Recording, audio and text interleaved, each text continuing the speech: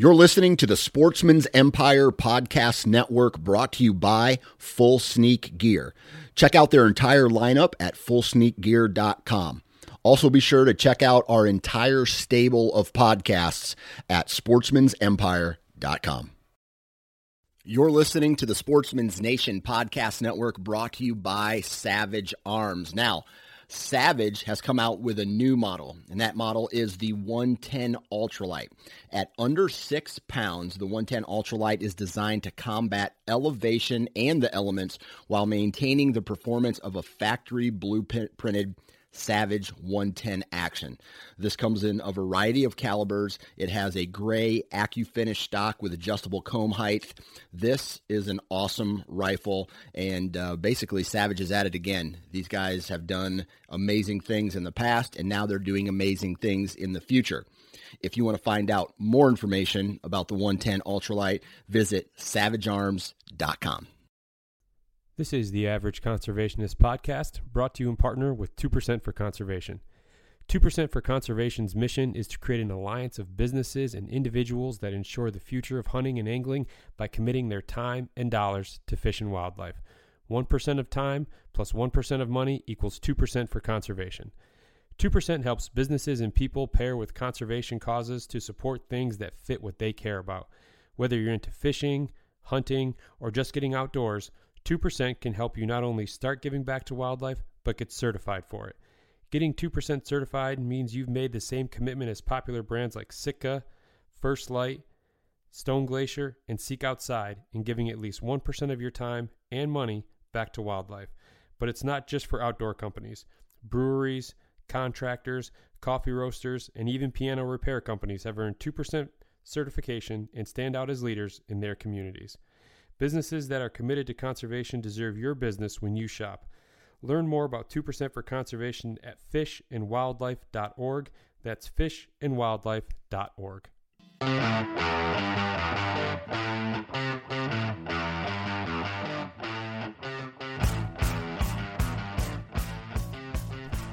Happy Thursday, everyone. Welcome back to the Average Conservationist Podcast. I'm your host, Marcus Ewing, and this is episode number 9. This week on the podcast, I am joined by Cindy Stites of Indiana. Cindy's a great story. She kind of got into hunting and conservation about 8 years ago and has not looked back. She is involved in numerous conservation organizations, both locally there in Indiana and some national organizations as well. But to me, more importantly, is the work that she's doing there in Indiana with the 4-H and being a shooting instructor with them, and then volunteering her time as a hunter education instructor as well. I think that kind of mentoring our youth and exposing them to conservation and the outdoors and wildlife at a young age, and hoping that they can kind of continue that on into their adulthood, I think is extremely important for the future of hunting and angling and conservation. So the work that Cindy is doing there in Indiana is super impressive, and I'm really excited for you guys to hear her story and hear the passion that she has for conservation, the outdoors, and for future generations to come. But before we get into the episode, I want to talk about our partners over at Stone Glacier. So whether you're gearing up for that western hunt this fall, or you're getting ready to hit the whitetail woods, Stone Glacier is going to have a pack or a base layer or an outerwear that you need. Their equipment is super versatile. It's built here in the USA. It's second to none in terms of the quality that you're going to get out of them. You can check them out at stoneglacier.com. They also have a new app that you can download. So whether you're using an Apple device or an Android, you can get it through the App Store or Google Play, and really just kind of stay up to date on all the latest happenings with Stone Glacier. I see they have a new bino harness coming out that they're running a contest on right now to try to pick a name for. So definitely be sure to give Stone Glacier a look if you're in the need for a new pack or a new sleeping bag, a new lightweight tent, some base layers, mid layers, really anything. So check them out at stoneglacier.com. All right. With me today on the phone, I have Cindy Stites. Cindy, how are you this morning? I'm good. How are you doing? I'm doing well, thanks. So I got to tell you that, prior to us hopping on here, we exchanged some messages and stuff like that. I like to get a good idea of what people are into, in terms of conservation before we hop on here. And I'll have to say, like, after reading all the stuff that you are into, I'm really excited about this conversation today. Well, good. I appreciate you having me on, and I'm excited about talking about being very busy. Yeah, I mean, I don't know how you have any time other than to work on conservation. I mean, so, you've seen this stuff on social media, and, the kind of the tagline, let's call it, that we use for the podcast is average people doing extraordinary work in the field of conservation. Well, people are going to soon find out why you hit the latter part of that out of the park. It's almost embarrassing because I don't think I'm doing anything extraordinary. I think I'm just doing what I'm passionate about. So it doesn't seem like that much of a big deal really to me. But that's a very good attitude to have. Like, and to me that kind of says, like, you're not doing this so that people recognize you for the work that you're doing.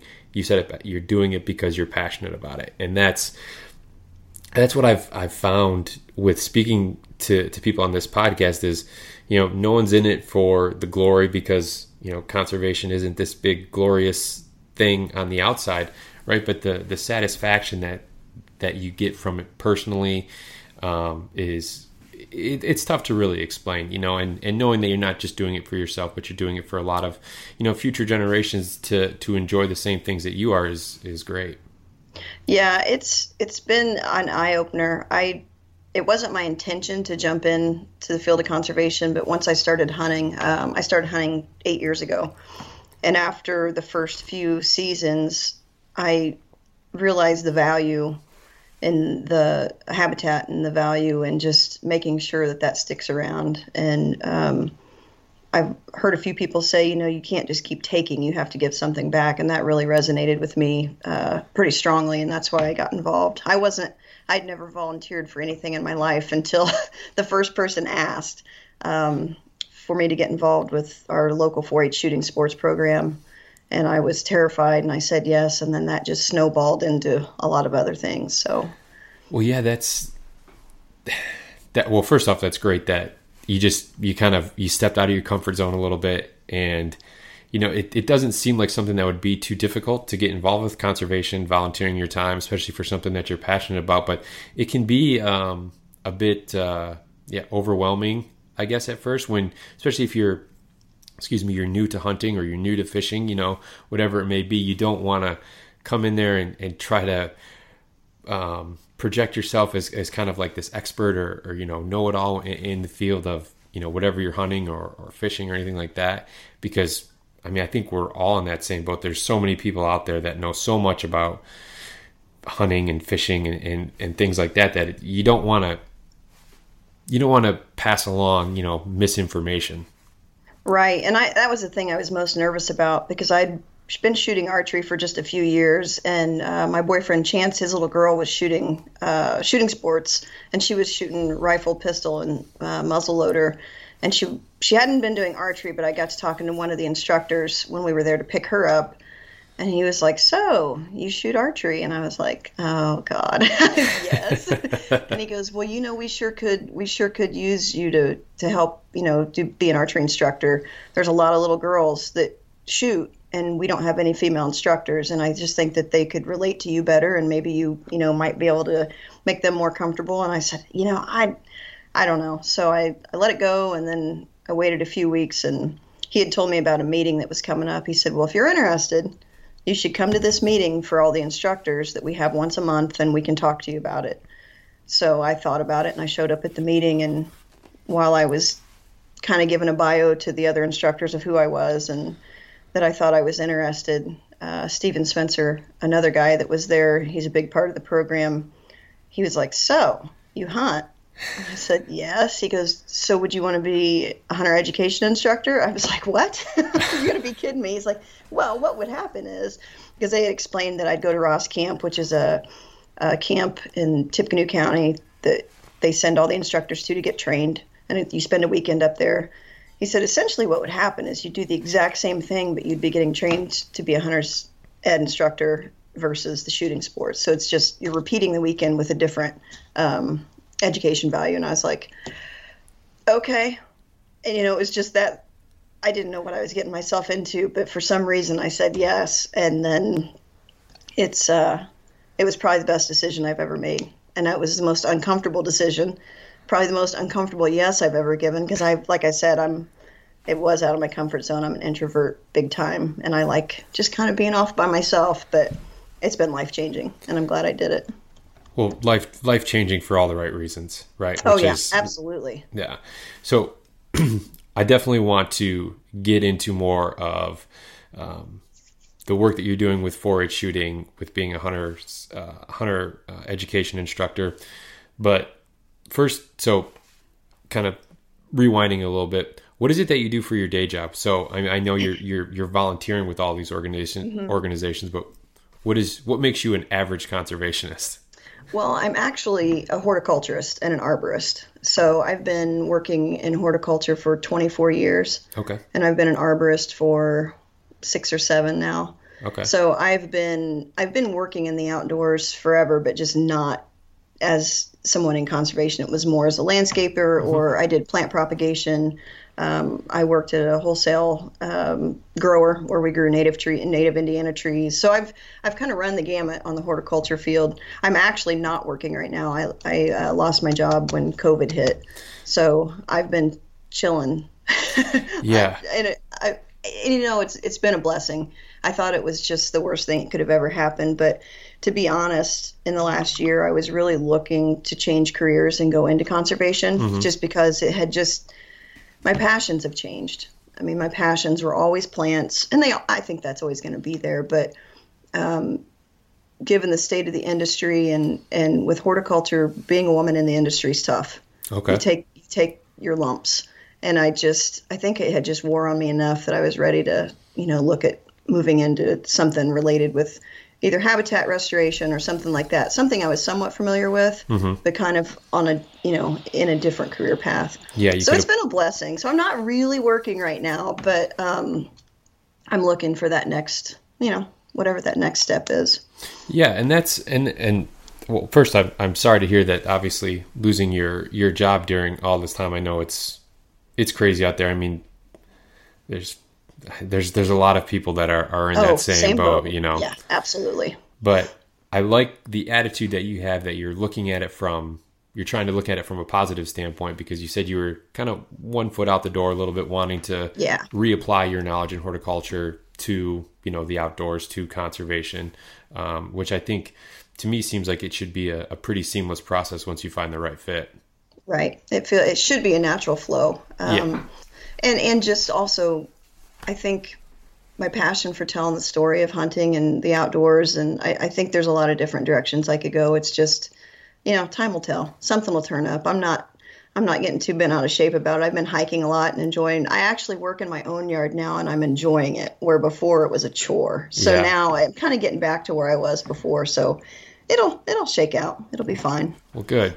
Now, going back to, you said you started hunting 8 years ago. What was it that, so I would consider you then probably an adult onset hunter, right? Yeah. Yeah.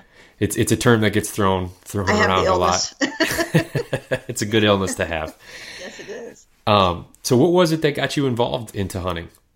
My boyfriend, which I know a lot of women probably get tossed into hunting the same way, or at least introduced to hunting that way. But we started dating, and he said, I think you'd like to go hunting. And I said, no, I'm pretty sure I wouldn't. And he's like, what do you mean? You love to fish. You've fished your whole life. I said, well, yeah, but I don't think I could go out and shoot any. I don't have that in me. Right. He said, well, and so he prodded a little bit, and I went out with him and sat a few times. And then I thought, you know what, I'm going to try this. And then I wouldn't say it turned into an obsession, but it was a turning point for me that I thought, okay, I'm going to go out and try to learn something that I never in a million years would have tackled.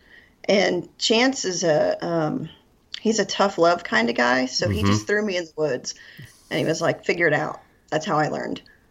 And I thought, he taught me how to shoot because I was shooting right-handed and he kept looking at me like he's like, I don't understand what you're doing. Well, when I was looking down the barrel, I was leaning over and looking with my left eye. And he's like, you're doing it wrong. I said, look, I fast pitch with my right hand. I shoot basketball with my right hand. I do this right hand. And he's like, no, it's not about what hand. It's about which eye you need to use. Which dominant eye, yeah. Yeah, and I had no idea, So like I said, I knew nothing. But once I started hunting and getting out there, and every time I went out, I learned something new. And there were a lot of arguments, a lot of tears, a lot of frustration. And at one point, he told me to quit. He's like, I'm so sick of listening to you complain about how hard this is. He's like, just quit. And then at that point, I was like, okay, there's no way I'm quitting. So that's how I got introduced to hunting. And I haven't looked back. So being in the Midwest here, are you doing a lot of like waterfowl, turkey, deer? What's kind of your animal of choice? Turkey, deer. Probably my favorite is to squirrel hunt. I love to squirrel hunt. And I just started squirrel hunting 2 years ago, but that has by far been the most fun. Yeah. Deer hunting that's probably always going to be my biggest, obsession, but yeah. I love to squirrel hunt. I love to turkey hunt. We dove hunt. I pheasant hunt. Just kind of a mixed bag. I guess generalist is probably the best way to describe me. Yeah, that's good though. So what was it that you first got started on hunting? Was it whitetail? It was whitetail. Yeah. I went big first. Yeah. See, that's a tough one, especially if, just to, there's just so many elements, there's so many elements that go into, whitetail hunting and being successful at it too, right? That's jumping in the deep end for sure. Yeah. And especially I would go out and, I would sit and I would get busted, or I wouldn't see anything, or I'd be sitting with the wind the wrong direction, and I'd come back to Chance's house because I didn't live here at the time. And I'm like, I don't understand. I don't understand why this is so hard. He's like, do you want me to tell you what you did wrong? And I'm like, why? Yeah. And he'd explain it to me. He goes, that's why I didn't go out today. I'm like, why didn't you tell me this before? He's like, because you have to learn. And it was so frustrating, but I think most people would not want to learn how to hunt that way. And I think especially women would just be completely turned off by it. But something about me is not right. And it was the challenge, and it was feeling like I knew I could figure it out. I didn't know how I was going to figure it out, but I thought I'm not going to let this beat me. So I just kept going, and I kept getting mad. And it's amazing now looking back at how much I know now that I didn't know then, but how much more I have to learn. I mean, it's just a never ending process, and you think you have something figured out, and then you get busted, and then it really puts you in your place, and it reminds you that you still have a lot of work to do. So it's been fun. I mean, it's probably been one of the most enjoyable frustrations that I've ever had. Yeah, there's nothing quite as humbling as hunting or fishing, for that matter. It's all can be very, very tough, and yeah, makes you want to pound your head against the tree for the most part. Yeah. So now, we touched on it very early on in the conversation here, but you're doing a lot of volunteer work with a lot of different conservation organizations. Can you tell me about I guess just kind of give me a list of some of the organizations, or actually all the organizations that you're volunteering your time with. Okay, I hope I don't forget anyone. Well, actually, I wrote some down. So I'm with, obviously, the Indiana Hunter Education Association. Mm-hmm. I'm a life member. I just became a life member with them. So I'm a certified volunteer hunter ed instructor. I also am a certified 4-H shooting sports instructor with the state of Indiana, and I teach archery to our local 4-H club. And I also was asked last year to be an apprentice for the state teaching team for shooting sports. So there's, I think, 19 or 20 members to that out of all the shooting sports instructors in the state. And I was really floored that they asked me to come back and to teach. So I'm going through my year's apprenticeship to make sure it's a good fit for me and a good fit for them. And if everything goes well by the end of the year, I hope to be a member of the state teaching team for shooting sports. So that's exciting. Yeah. I also work with the International Caribou Foundation, which is a fairly young foundation, but is working really hard to bring awareness to the caribou populations that are failing. And just the fact that, we don't even have caribou in the lower 48 anymore. Right. So I work as a communications advisor. I volunteer on their board doing that. And it's unfortunate right now. There's so many things that have been canceled event-wise. There's not a lot to communicate on other than just basic information on caribou in general. So with the Caribou Foundation, how is it that someone from Indiana gets involved in a conservation organization centered around an animal that's not even in the lower 48 anymore? How does that happen? That is a phenomenal question. My name was suggested to the foundation, to John Lind and Cheryl Lind, basically by Jared Frazier. And I don't know if Monting Patelis also backed that up, but I know Jared swung my name that way, and which I appreciate greatly. Now, that being said, when John called me and we talked about it, we had a pretty lengthy phone call about, me joining the board and what I would do as a communication advisor and just what the organization is about. And I made it very clear to him that I didn't know anything about caribou other than watching a few, episodes on TV of a caribou hunt in Alaska. Right. I just don't have that much knowledge on caribou because, like you said, I'm in Flatland, Indiana. Yeah. So there's that.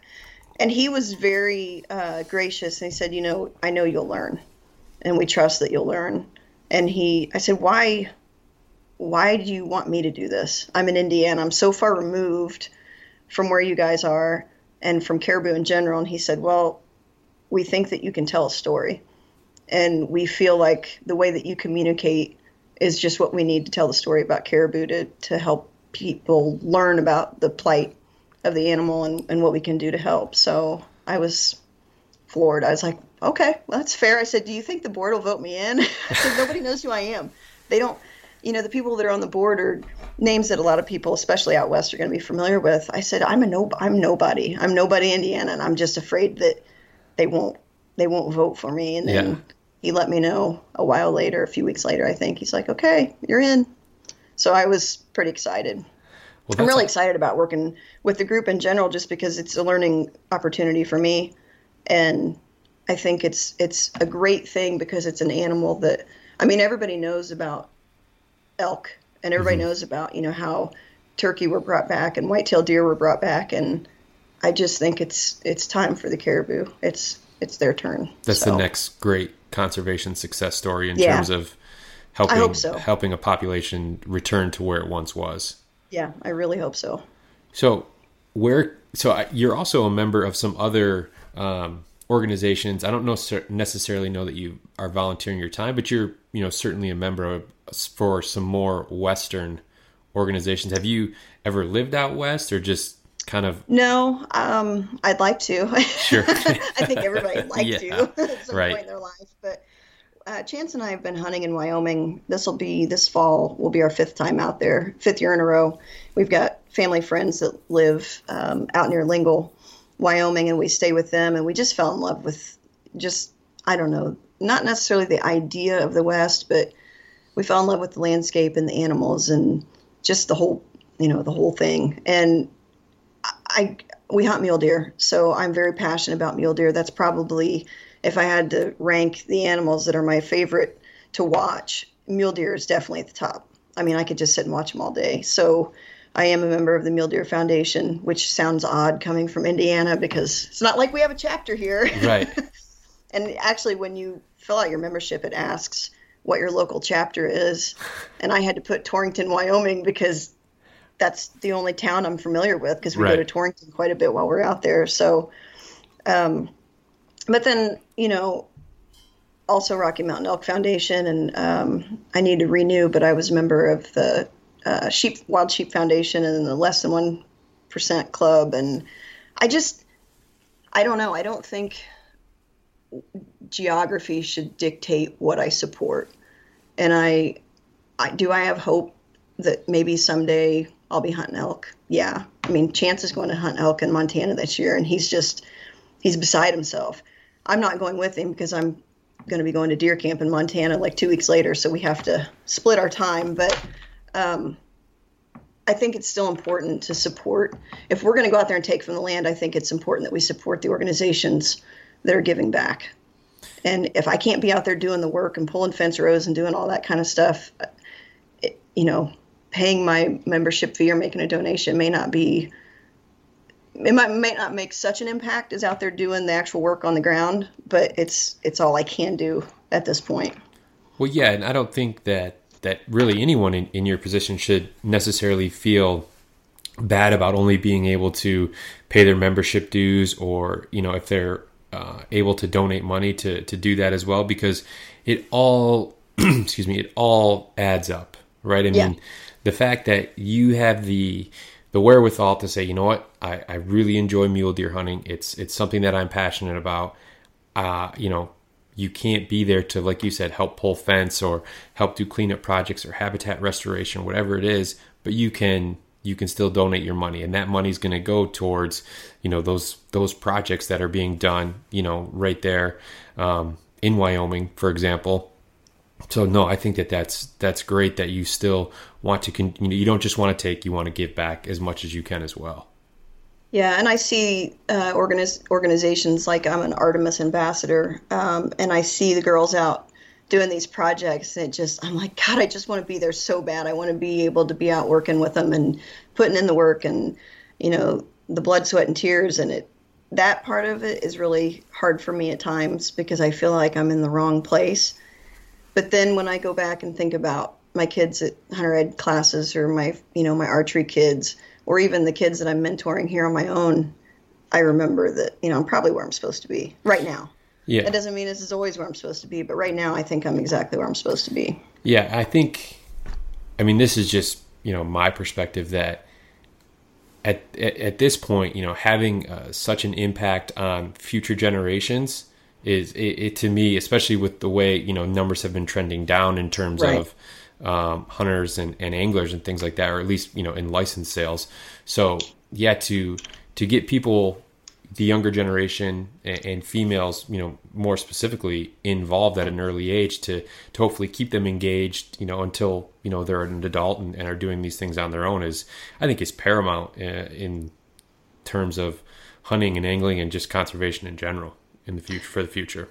I do too. And it's funny that you bring up the women's side of it. I had a very awkward day-long conversation with somebody yesterday whom I don't know on Instagram, and I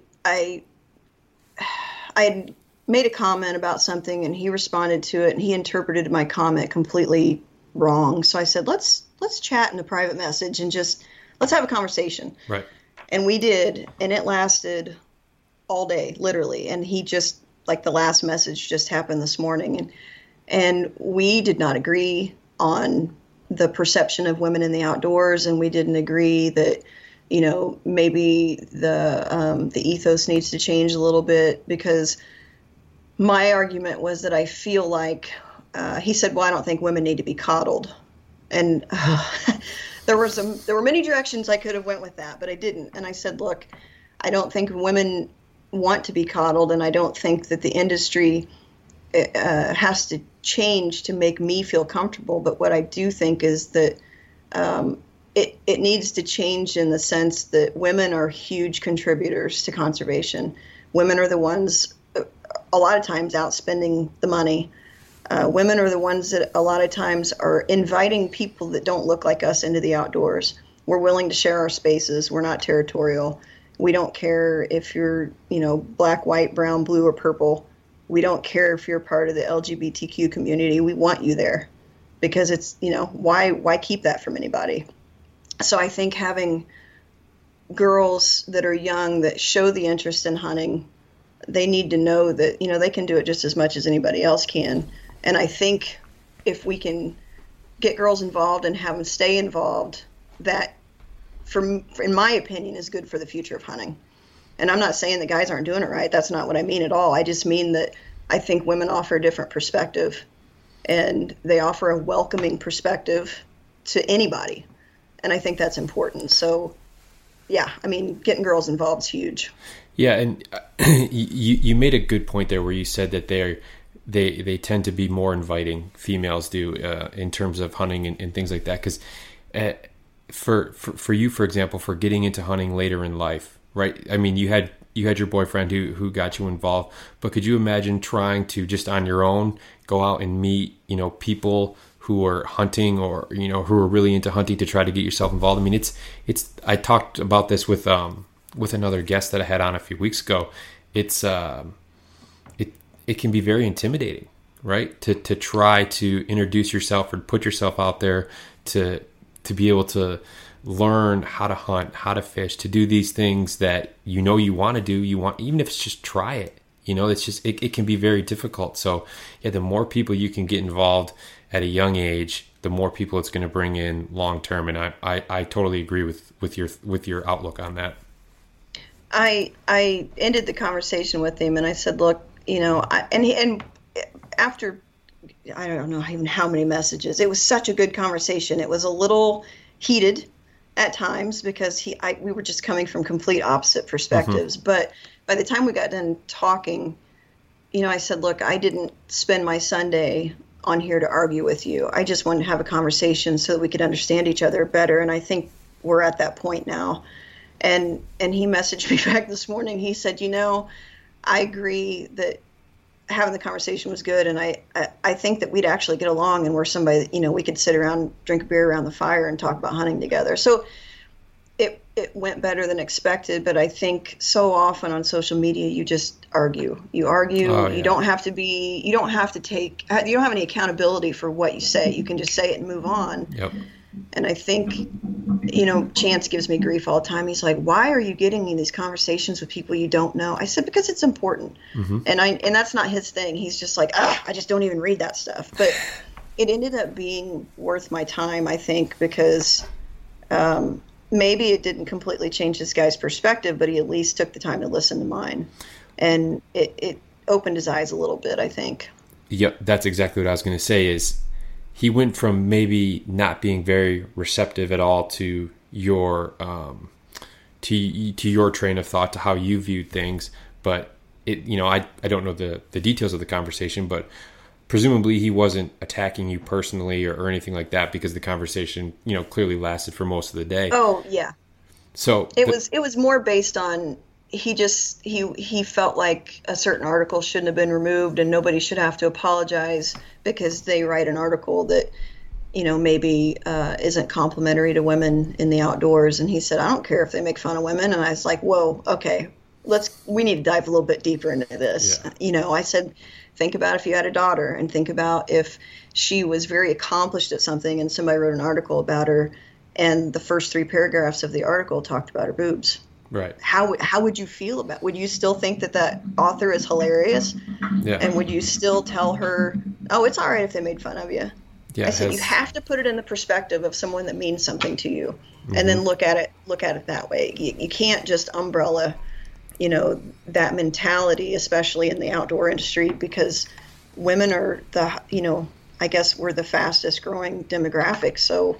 Sure, you can't cut out your fastest growing demographic and alienate people that are contributing so much, to the industry and to the outdoors in general. So it ended up being okay, but we had some tough words for each other for a while. Yeah, but those tough conversations are really what's needed especially with people who tend to be a bit more closed-minded about things. They need to hear those different viewpoints on things, just because you have to step outside of your bubble from time to time and realize that there's other people out there with different views, especially on like something like hunting, right? Which, oh yeah, you wouldn't necessarily think. I mean, hunting seems pretty straightforward, right?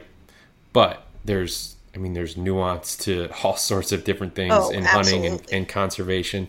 So yeah, some people only look at it one way, or were only raised to look at it one way. That they only know it like that. So to have someone else, share their opinion or their view, I think is very important. And at the end of the day, even if you don't agree with them, at least you listen to them because Yeah. maybe a year down the road or something like that, that person has a change of heart or their circumstances changes, and all of a sudden now they're going, man, that conversation I had with that woman on Instagram a year ago, that kind of really resonates now more so than ever.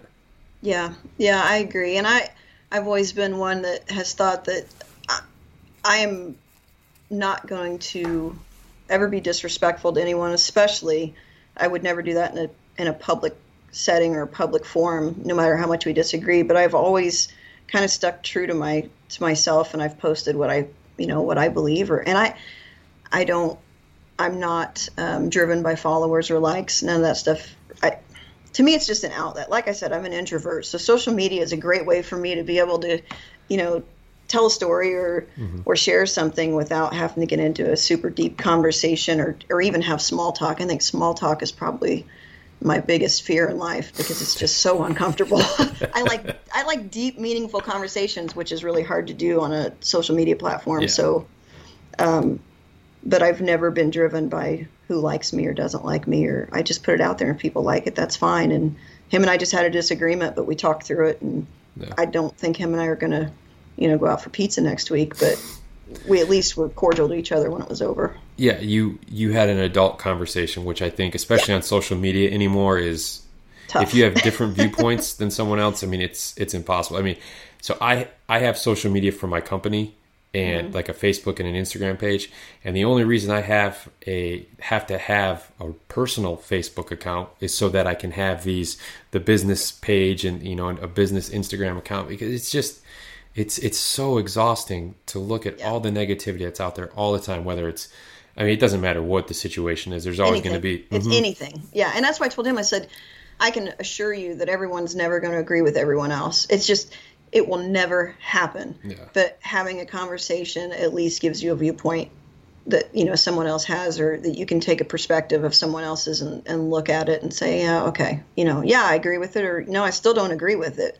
But you can at least be an adult and have a conversation that's not hateful, and, you're not just trolling people. Yeah, because everyone thinks if you put it on Facebook or on Instagram that it's gospel, and that's because it's their opinion, it's the way of the world, and it's been a great way to stay in touch with people, and I will tell you, it's been a great way to make new friends. I mean, I've got some friends that I've met on Instagram. Well, deer camp 2 years ago, I never would have went to deer camp in Montana with all these women that I consider close friends that I would do anything in the world for, and I met them through Instagram. So it's a blessing and it's a curse. I mean, it's how you use it.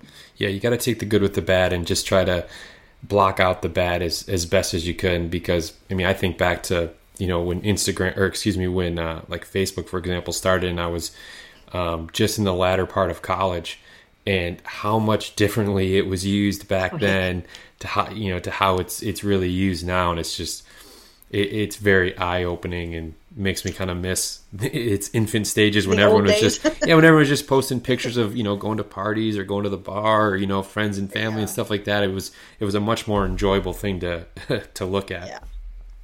But I was going to add, in addition to the organizations I'm involved with out west, I also am on the Indiana Turn In a Poacher board, which is a citizen advisory board, excuse me, that works to kind of educate people in the state of Indiana about poaching. And it's a preventative measure, we hope, that encourages the public to turn in people that are poaching.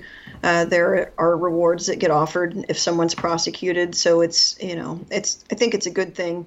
It's a tough subject because, a lot of people think they can get away with basically anything out in the woods and nobody's ever going to know. But I think people are starting to realize that there's people watching, and there's the ethics.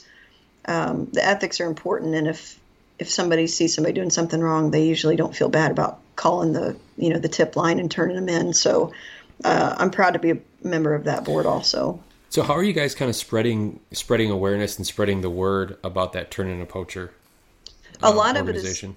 A lot of it is through our Department of Natural Resources website through Indiana. Most of it is through there. I know that right now the board, I'm new. I've only been on for a couple months, but right now the board is working on different ways to get the word out, whether that be having events and just general awareness, or like a Facebook page or social media type stuff.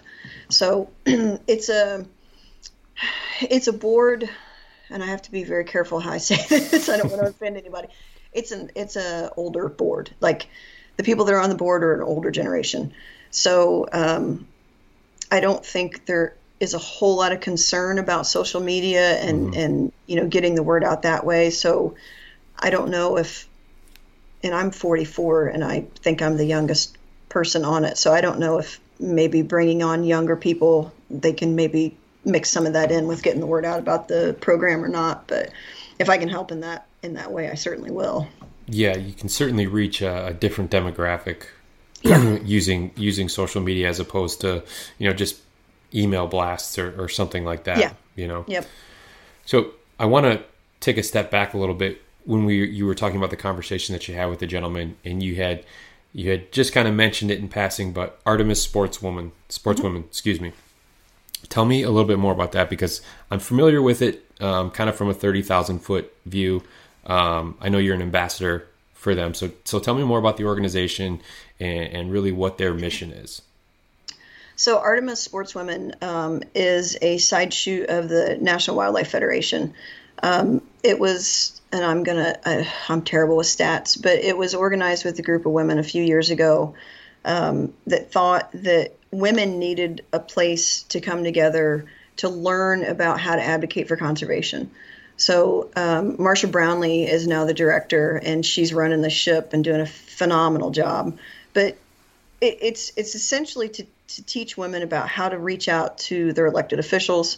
It's to give them confidence to have the conversations about conservation that maybe they didn't have the confidence to have before, maybe because they were a woman or they just, they didn't really know because they'd never done that before. I was pretty new a few years ago about reaching out to elected officials. I just, I'd never done it. I didn't know what to say. I didn't want to sound foolish, but right. I wanted to have that voice. So they have different events. Some events are work days where they go out and, like I said, pull fences or do stuff like that. Cleanup days. Other events are when they actually get together and they have like an outdoor survival event that teaches women how to feel comfortable in the outdoors. They've sent people to Washington, D.C. to advocate. So it's just basically a group that empowers women to be active in conservation and to use their voice and not feel that they shouldn't do that just because they're a woman, I guess is the best. That's my way to explain it. Yeah. And so I guess where can, if there's, women that are listening to the podcast that maybe are unfamiliar with Artemis, where can they find out more about joining, about joining the organization? You can go to the Artemis website, which is just Artemis. I think it's Artemis Sportswoman. It might be .org, but if you type in Artemis Sportswoman in your search engine, you're going to find it. There's a podcast that's sponsored by Hunt Eat. There's, there's a Facebook page. There's an Instagram page. Basically, any place you're on social, you can find Artemis. And I'm sure there's links on those places that you can find to their website to find out more about the program and how to become an ambassador. And they just recently kind of spread their wings to the east. And it's something I've been waiting on for a couple of years because I just kept waiting for them to make the announcement that they were heading east, because it's typically been a Western organization, I think because they're so young and they were just trying to get their feet under them and get established. But they got so many people from east of the Mississippi that were expressing interest that they decided it was finally time to spread their wings a little bit. So that's how I got to be an ambassador. Okay. So, now the conversation that you had with this gentleman the other day, do you think that was more kind of fueled by just your general outlook on things, or do you think like being involved with Artemis and making sure that women have a voice for conservation, did that kind of play a part in that as well? I think it's a little bit of both. I think some of it is Artemis and just, feeling like I don't have to sit down and shut up because I'm a woman. Not that anybody's said that I need to do that, but just I feel like that's part of it. Part of it too, I don't know. I've just met a lot of really strong women in the last few years, and most of that's associated with the deer camp that started in 2018 in Montana. And I think we've reached a point that we we really enjoy a lot of the hunting platforms that are out there, right? We learn a lot. We enjoy conversation. But I think we've all reached a point to where we feel like women need a little bit more representation. And those women who have spoken up on that and have reached out to those platforms to voice, their concern or their opinion, have empowered me a little bit to have my own voice and make my own voice a little bit stronger. So if someone is going to, this guy didn't attack me, but he was very condescending in his remark, I feel like I have, the power now to have that conversation. And I didn't want to do it on the platform we were on because it's a very well-known person in the hunting industry. And I said, this isn't the place for it. Right. Hit me in private messages and we'll talk. And I didn't expect that he would, but he did. So I think it's the strong women that I've met through Artemis and through, deer camp and just in the outdoors arena, I guess, in general, that have kind of given me that voice that maybe I didn't have before. Yeah, it's amazing what a good support system will do for your confidence, right? I mean, this is apples and oranges, but it's kind of the closest thing I can kind of compare it to is starting this podcast, right? Like it was very foreign to me.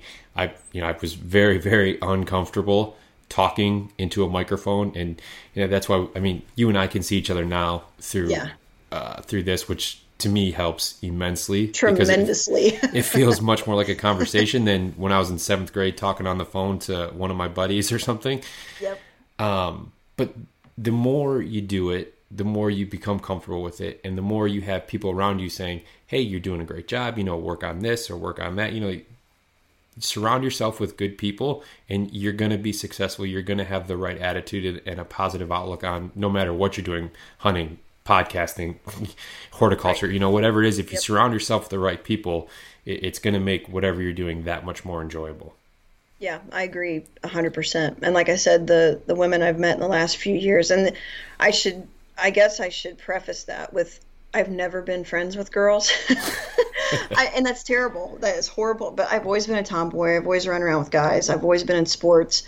I just have never been, super girly, and that's okay. Yeah, absolutely.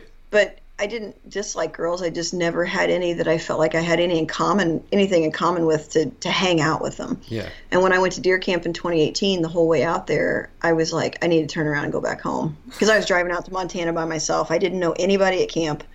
I mean, it was a bunch of women I didn't know, and I thought, I can't deal with like super prissy, catty. I'm not gonna be able to deal with this well.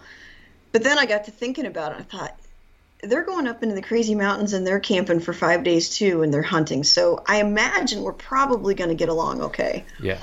And it ended up being just the greatest experience, and those relationships have just grown stronger. So while I never had a lot of girls as friends when I was younger, my outlook has shifted completely now that I found that support system and this strong group of women that, we're not out there screaming. We're not man haters. We're not out there screaming women's lip. We just want a fair shot and an equal, setting at the table. So yeah, it's good to have friends. Yeah, absolutely. And I think, just the whole mission behind Artemis is great. And, the more the better in terms of conservation or hunting is, as far as I'm concerned. What male, female, doesn't matter. If you're out there, you're enjoying wildlife, you're trying to harvest an animal or whatever the case may be, I'm all for it. Whoever wants to come. Yeah, if there's a place to learn, then sign me up. Yeah. I mean, we're all still learning. No matter how long you've been in the outdoors, you're learning something every time you go out. So, I think that's the best part of it. Now, speaking of learning, I want to go back to what we had talked about a little bit earlier with being a 4-H shooting instructor and a certified archery instructor. I'd imagine you've got to be pretty good with a bow if you're a certified archery instructor. I wouldn't go that far. There's a grand difference between shooting at a target and going out and hunting with a bow. It's just so different. And I'm probably the worst at following my own instruction, because when I went to learn what it needed, what I needed to know to be an instructor, it went through, all these steps of every single step, like 12 or 13. I can't remember how many steps now. I should know this, but there's a flip chart and it tells you every step that you take to drawing a bow, from picking it up and holding it, to how you stand, to foot position, to how you place your hands, to how you pull to your release. I mean, everything. Yeah. I mean, and the one thing that sticks with me that is so funny that I come back to almost every week when we're teaching archery at 4-H during the summer is your follow through. And I tell the kids, because I see the kids, they go to let go of their string, and these are recurves, or these are Genesis bows. They don't use a release. They don't have sights. They're just bare bones bows. Okay, that's what we teach on. And a lot of the kids, when they let go of their string, their arm goes straight out to the side. And the one thing that stuck with me when I went to get trained was, pretend you have peanut butter on your ear. And when you let go of your string, you're wiping that peanut butter off your ear.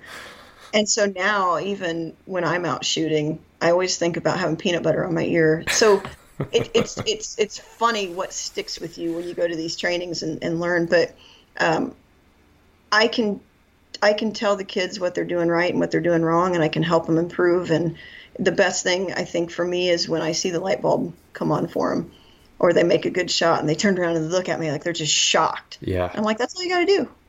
That's all you got to do every time you get up there. Now, when I come home and start shooting, I'm over analyzing everything I do. I can't figure out what I'm doing wrong. I mean, it's so funny how I can be so confident, go help, the kids at 4-H, and then I come home and I'm a train wreck. Are you shooting traditional as well, or a recurve, or are you shooting a compound? Compound. Okay. Yeah, and I just had shoulder surgery last year, so I'm trying to work back into getting my weight back up on my bow, because it was my draw arm. So, and every time I get the opportunity to talk to one of the instructors that taught me, because I work with them through Hunter's Ed also, I'm like, okay, so what should I do? And so, should I change my arrows, or should I change my broadhead? And I'm asking, they're like, just go home and shoot. Just go home and shoot. The more you shoot, the more comfortable you're going to be. And that was probably the biggest lesson, through all that, is you think that if somebody is an instructor, they're really good with a bow, and that's not always the case. I think you have to be good with kids. Mm-hmm. You have to be a good communicator. You have to have patience, and you have to know, the basic mechanics, because these kids are just shooting paper. And the majority of them are coming out once a week, and they're shooting for 2 hours. They shoot from April to July until the fair's over, and then they're done for the year. So you don't have to get super crazy analytical about it. Right. They're just kids having fun. And as long as you're getting them out there and getting them interested, that's all we're really trying to do. Yeah. And I'd imagine that it's well, you kind of said it yourself. It's very rewarding watching everything kind of come together, right? Everything you've been trying to explain to them, trying to preach to them, show them the proper way to do things. And then all of a sudden it's, they're hitting a bullseye or something like that. And yeah, that's got to be, correct me if I'm wrong, but that would be the most rewarding thing, being an instructor. Yeah. It's the best thing ever. And then, the same thing goes with Hunter's Ed. We offer the opportunity, if a kid is struggling with the test, we will offer to read the test to them, and then they can sit with their answer sheet and we will read the questions, because, everybody learns differently. Mm-hmm. And last year we had a young lady she asked if somebody could read the test to her. So I went back with another instructor and we sat and I read the test, and I think she missed. She didn't pass. She missed by a few questions. And so I went back over the questions with her to see if she really just didn't understand how it was worded, or if she just didn't really know the answer. Mm-hmm. And I worked with her a little bit, and we regraded her test, and she passed. And she understood. It was just the way the wording was. She knew the right answer. But when we got up and went to go back into the main room where all the other students were, she was crying, and she was embarrassed. And I said, listen, you have to remember something. A, you passed this test and you're fine. You are going to have your Hunter's Ed card. And B, when we were out there at the live shoot, all those boys were afraid to get up there and shoot that shotgun. Who was the first person that volunteered? And she kind of put her hand up. And I said, that's right, you did. I said, so you have nothing to be ashamed of. You passed this just like everybody else did. And you were braver than everybody else out on that firing line when you stood up there and shot that shotgun before everybody else. And she kind of smiled, and then she walked out into the room.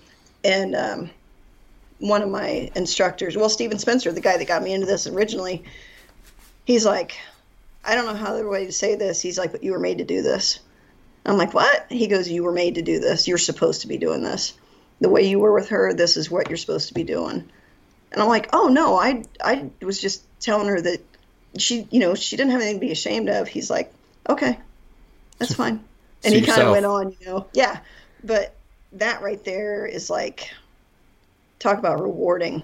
Yeah. I mean, she was crushed. She was embarrassed. But then when she realized, hey, you know what? I did something before everybody else. It changed her perspective a little bit. Yeah, I mean, and then she was excited. Just hearing that story, yeah, I'd say you're doing what you're supposed to be doing with those kids, because, I mean, one, when it comes to learning or taking a test, I mean, if you look at just public schools or private schools, school in general, right? I mean, if a child needs to learn differently than another child, like, they accommodate that. Right. They do what they can to make sure that no one's falling behind, that everyone's learning the same curriculum. Some people just need to, ingest that or digest that information a little bit differently. So why should something like Hunter's Ed be any different? Right. I mean, you have to be cognizant of, the students that are in your class. And if someone learns a little bit differently, no problem. We adapt. And, because you want to make sure that those kids, are getting the same opportunities as everyone else. I mean, they're no different. They just learn different, Yep. And I knew darn good and well that she knew the information. I knew she could pass. I didn't, there was never any question. And she was there. I think she had two sisters. With her. And I talked to her sisters and her dad afterwards. And I said, you know what? When you're ready to go hunting, call me. I said, we can go squirrel hunting, we can go deer hunting, whatever you want to do. When you're ready to go, just give me a call. And she kind of smiled real sheepishly. And she's like, okay, thank you. But I can't imagine doing anything else. I think, you live your life. I was talking about this to somebody yesterday. You live your life. And at least for me, I've always wondered, what in the hell is my purpose? Like, what, I see people that I went to school with that are doctors, or, they're pilots, or they're nurses, or they're doing these big, huge things, and I'm planting trees. I'm like, what am I doing that's important? Or what am I doing, for the longest time? And then a couple of years ago, when I started volunteering, I was like, this is kind of cool. And then after having these, exchanges with these kids, I feel like, I don't know that this is 100% my purpose, but I certainly feel like I'm getting there. I feel some kind of like relief, like I love this, and I can't imagine doing anything else now. So maybe I'm getting closer. Well, I mean, I can see you right now. So I can see the way you're lighting up when you're talking about this. I can see the emotions that are coming out of you. So if this isn't it, then like you said, you are knocking on the door of whatever you're supposed to be doing, because there's no doubt in my mind that you're having a very huge impact on, future generations of hunters in Indiana. That's without question. The best part about it is I'm having fun. I mean, I'm just, I'm enjoying it. So I don't know. That's what I like to do to spend my time, I guess. Yeah. Well, my recommendation being nothing more than a small business owner and a podcast host, keep doing what you're doing, because you are clearly making a difference. And as happy as I can see that you are, I mean, it's really, it makes me kind of inspired to see how much someone else loves what they're doing. So keep it up, Cindy. Okay, I will. Just because you said so. Me and all of my infinite wisdom. Yes, absolutely. I'll take your word for it. Well, Cindy, this has been an absolute pleasure talking with you. I had a great time. You have a tremendous story, and I am really excited for people to hear about this. Well, thank you. I appreciate you having me on, and I'm glad Jared threw my name your way. Yeah, me too. I assumed he had to do some arm twisting, but I'm glad that you agreed, and I had a good time. No, absolutely. I really enjoyed it, and we'll talk to you soon. Okay, sounds good. Take care. Thank you. Yeah. All right. A big thank you to Cindy for hopping on the podcast this week. I'd also like to thank our partners over at Stone Glacier, and be sure to check them out at stoneglacier.com. I would also like to thank our partners, 2% for Conservation.